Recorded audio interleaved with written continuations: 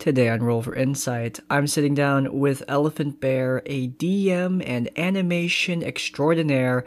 We talk about Dungeons and Dragons horror stories, sci-fi D&D, the stresses of DMing, as well as Adventurers League. All that today on Roll for Insight.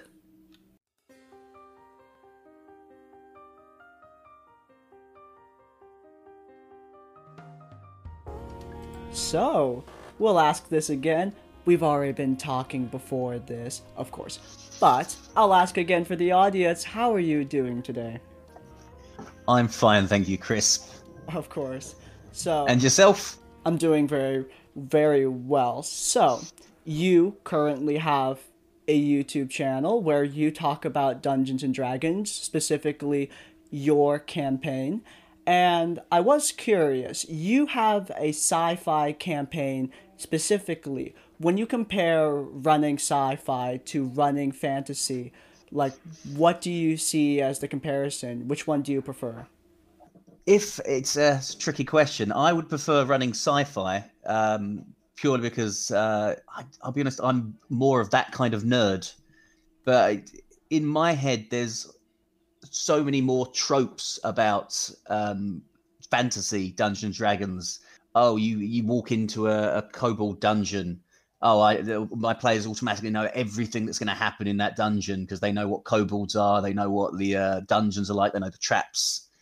Whereas if they're in space and you come across an alien spaceship of a species you've never met before, now suddenly we're in a murky waters because they don't know what's coming.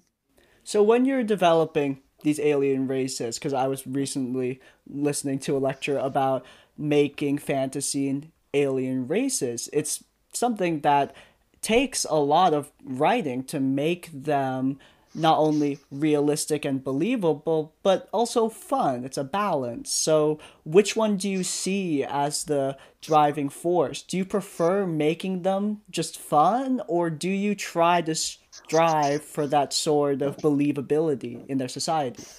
Well, so far, luckily enough, my players haven't spent egregious amounts of time with any one particular race that I've had to then quickly back up and flesh up. Um, so I would say I prefer leaning towards the fun side of that spectrum.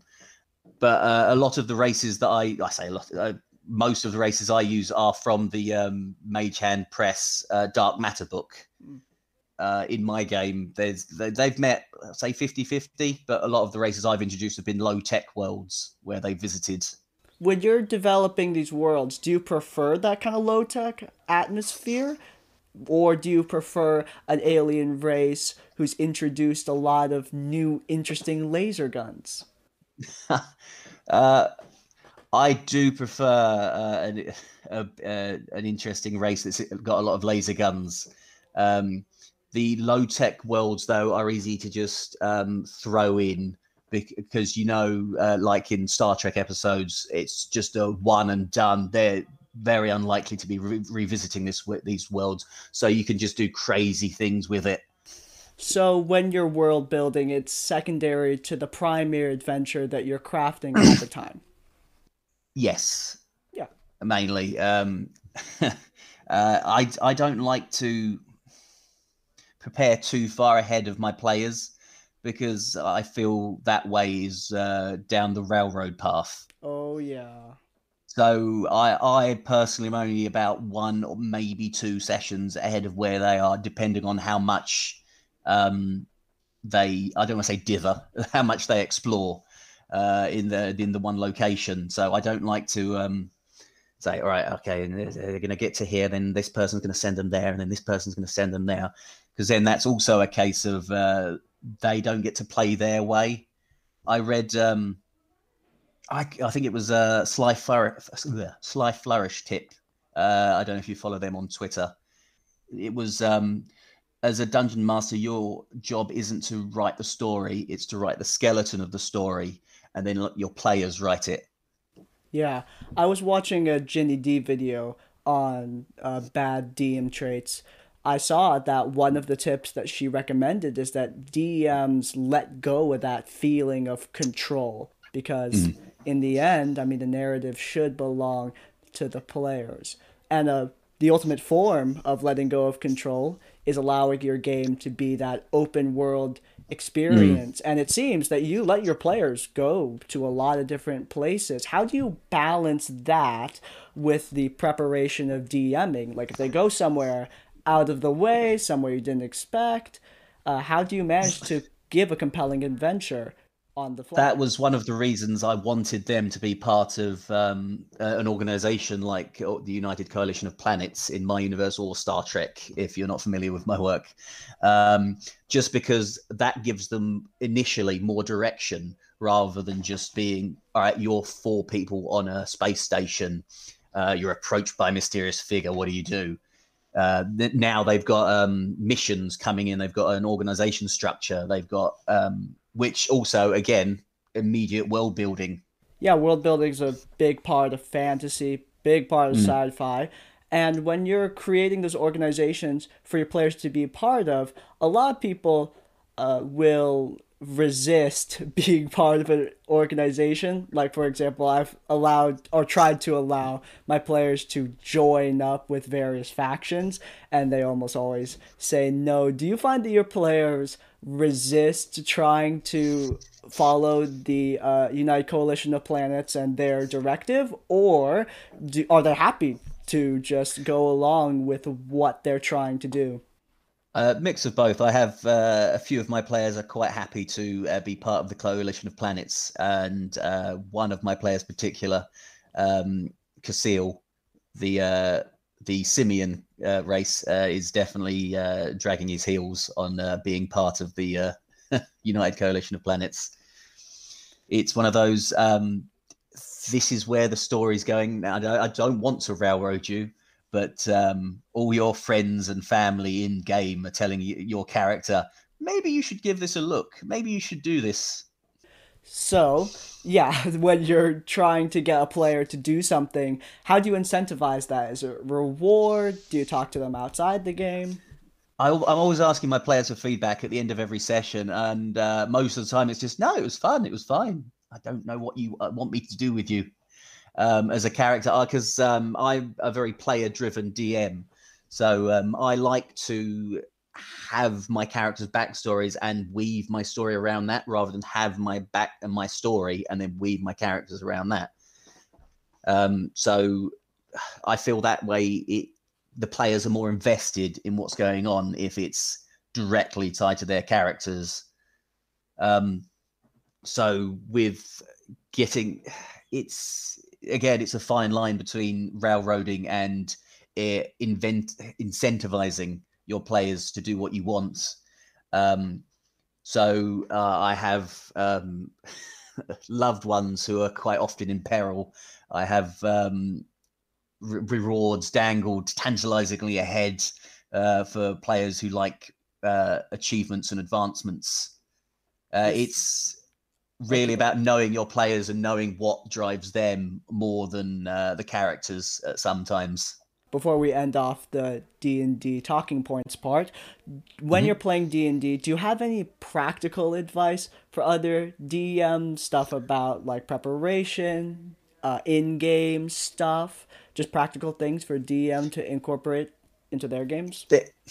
This comes back to what kind of game you play, module or homebrew. With module, absolutely do more than read the module 5 minutes before the start of the session, because I've played with DMs like that, and it was through no fault of their own. They were just they had like 4 or 5 other games that week to run, and they just didn't have the time, but it showed. Right. So don't try and overtax yourself as a DM. Know what your capabilities are, and make sure you read the module. Whereas with homebrew, don't overthink it. Right. It's especially with homebrew over module is where the players take it rather than where the story goes. So when you're homebrewing stuff, you recommend people don't kind of like overextend themselves, like keep it grounded It in the sessions you're running. Yeah, it's coming back to again Lord of the Rings. Don't write the Silmarillion before you have the hobbits leaving the Shire. Right, absolutely. So we've kind of touched on a couple things that good DMs do and some things Hmm. that bad DMs do. So obviously, both of us have looked at RPG horror stories. So Hmm. when you're looking at bad DM traits on RPG horror stories, other than the ones that are just like bad people traits, like being Yeah, racist or something. that's a lot of it, though. I'll be Oh honest on yeah, RPG horror stories. some of them get crazy bad. When you're looking at D&D traits specifically, what do you think is the worst? For DMs or for players? Ooh, DMs first. DMs first. Like I said, ill prepared. Um, because again, I don't want to mention any names, but he was running Dungeon of the Mad Mage. So yeah, so we were like, oh, we go into the next room. What happens? He's like, okay, give me a minute. He had his fingers in like 5 pages, and he was just flicking backwards and forwards between all of them. Which Dungeons of the Mad Mage is, if you don't know, is a big mega dungeon, and it's not. There's so much information there. There's not the sort of thing you can just pick up 5 minutes before the session and be ready. What about for players? What do you think is the worst trait that players embody in their game?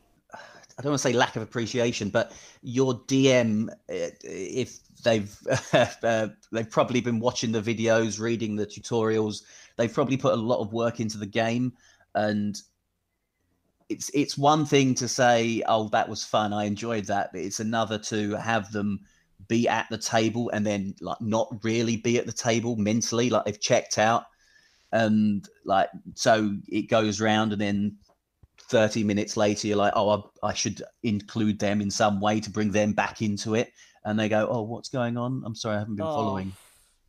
You want, as a DM, you want your players to make these connections themselves, to take stuff away from your world, and when they go, oh, I'm sorry, what's happening, and then you have to just bullet point it back to them, you're kind of like then at that point feeding them breadcrumbs, like, oh, I want you to know this, yeah, like because one you're just thing. telling them the important bits. Yeah, because one thing I was always uncomfortable with is like telling my players, here's your options. Like because they don't have any Yeah. idea. Like, oh, you could do this or you could do this. And I have the self awareness to be aware that that's not railroading, but it's like getting there, right? Like you're telling Yeah. your player straight up, hey, this is what you should be doing. The other way that works is when my players go, "Oh, well, I guess we have to do this," and I'm sitting there going, "Well, I want them to do that, but I don't want to feel that they have to do it."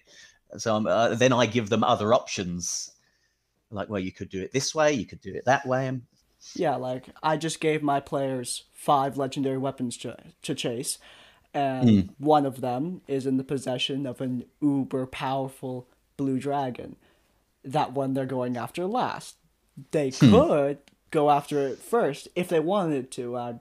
Could have a heist adventure where they steal it off his finger, like mm. Not Frodo, but Bilbo going in to get the Arkenstone. I think this only happened in the movie, but doing that for the dragon in my campaign instead. But they chose, hey, let's go after the four other weapons first, and then we fight the dragon.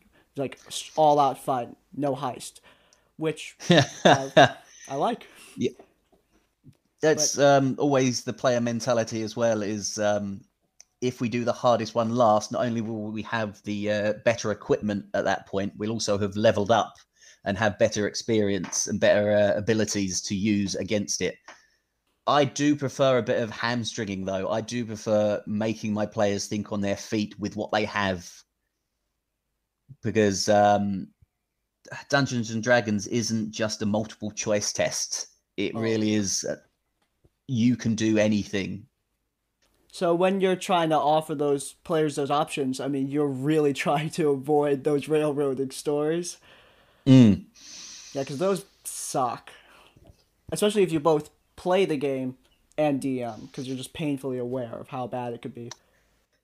Yeah, my one of my first homebrew campaigns I tried to do was uh, a sneaky time travel. So they were just being teleported about, and they were meant to then piece together that they were being teleported through time as well as through space. But it was a difficult thing to get away with without it just being railroad, because you're like, oh, now I'm taking you and I'm putting you here. Oh, now I'm taking you again and I'm putting you here. Right. And there was no chance for them to do their own thing, Have as you it ever were. played in a railroaded campaign? It's I would argue that any like Adventurers League or any module is a bit of a railroaded campaign, especially some of the more early 5e books, which I have played some of. But I wouldn't say any of my friends' homebrews have been. My DM time versus player time is 50-50, because it's just me and my friend who take turns. So he takes Monday nights, I take Thursday nights, and then Friday's Adventurers League. So it's a toss up. So when you're playing Adventures League games, I've heard things about Adventures League. Could you like pitch it to me? Give me the pitch. What is Adventures League?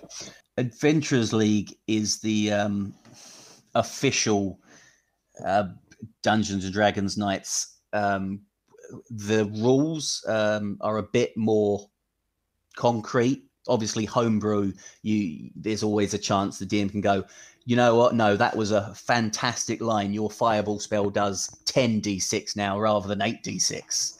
Whereas with Adventurers League, it's much more right. These are the rules as written.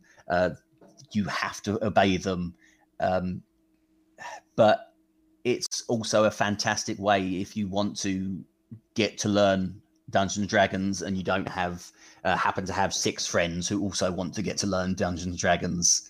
You can just go along by yourself or with 1 or 2 of your friends and learn the system, basically, because there's always a spare dungeon master. I won't say always, that's a bit of an overreach, but there's a dungeon master there willing to teach.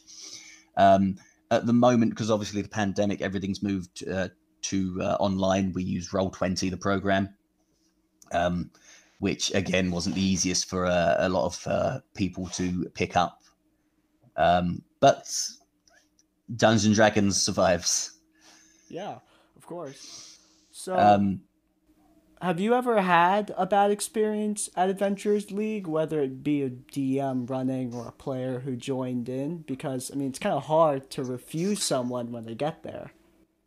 I've had that's the issue with RPG horror stories. You hear RPG horror stories, and they're mainly about Adventurers League because you're playing with strangers, and it starts to paint the picture that that's all Adventurers League is, and it's just such a small percentage. Mm. But because obviously those are the funniest story, well, sometimes they're not funny, but those are the most interesting stories. Those are the ones that keep getting retold, rather than we played through Waterdeep Dragon Heist, and it was amazing. So when you're reading RPG horror stories, have you noticed that those kind of negative things really stick out? I mean, when you look on YouTube, the most popular D&D narrations are often the bad ones, right? Yeah, absolutely.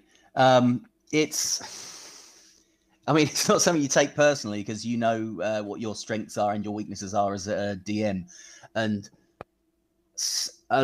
like we mentioned earlier, a lot of it isn't even about the people's D&D abilities. It's just about them as a person and favoritism or sexism or racism or something. So it's one of those. I know I wouldn't stand for that in any of my games. With my homebrew stuff, I do a session zero, and I highly recommend session zeros to anyone. Um, So, to so I get take back, it from your response there that you don't play Adventurers League. I haven't. I've tried, but there's not a place around in my area where I Mm. can just easily pop in to Adventures League. I actually haven't played D&D in 3 years, so it's been kind of hard finding games. I used to play with my WoW guild, but we fell out. And by the way, can we both agree the real RPG horror story is getting like 4 to 5 people around your table at the same time? It can be really difficult. This, me, my friends and I, the way we've coped is we just have days of the week. It's like Monday Dungeons and Dragons, Thursday Dungeons and Dragons. That's it. If you can't, it's not a case of asking you if you can make it. It's a case of you telling us if you can't. When you're scheduling, do you have like a scheduling? This isn't like to shag anyone, like things happen. Mm. But do you have like a scheduling pet peeve? For me, it's just saying like I am busy for 2 hours. Like 2 hours from when to when? Like that's mine. My pet peeve, it would be 15 minutes after you're meant to start, getting the message, gonna be late. Oh, you're already late. How late? What are you talking about? Are you We being already know serious? you're going to be late because you are late. Yeah, right now. Do you have any just general D&D pet peeves? Not necessarily RPG horror stories levels. Not knowing your own character Oh yeah. would be one of my pet peeves, because I've seen games just making good speed and then suddenly they'd come to a standstill because someone's like, oh, no, I know I had this ability, or was it a spell, or was it a something? Let me just look in the rule book. Let me just look in this character sheet. Okay, Absolutely. it wouldn't be too bad, but you're a fighter. Come on. I was going to say not being able to keep track of your health and your AC. Like, oh, Mm. where was I again? Am I down? Hmm.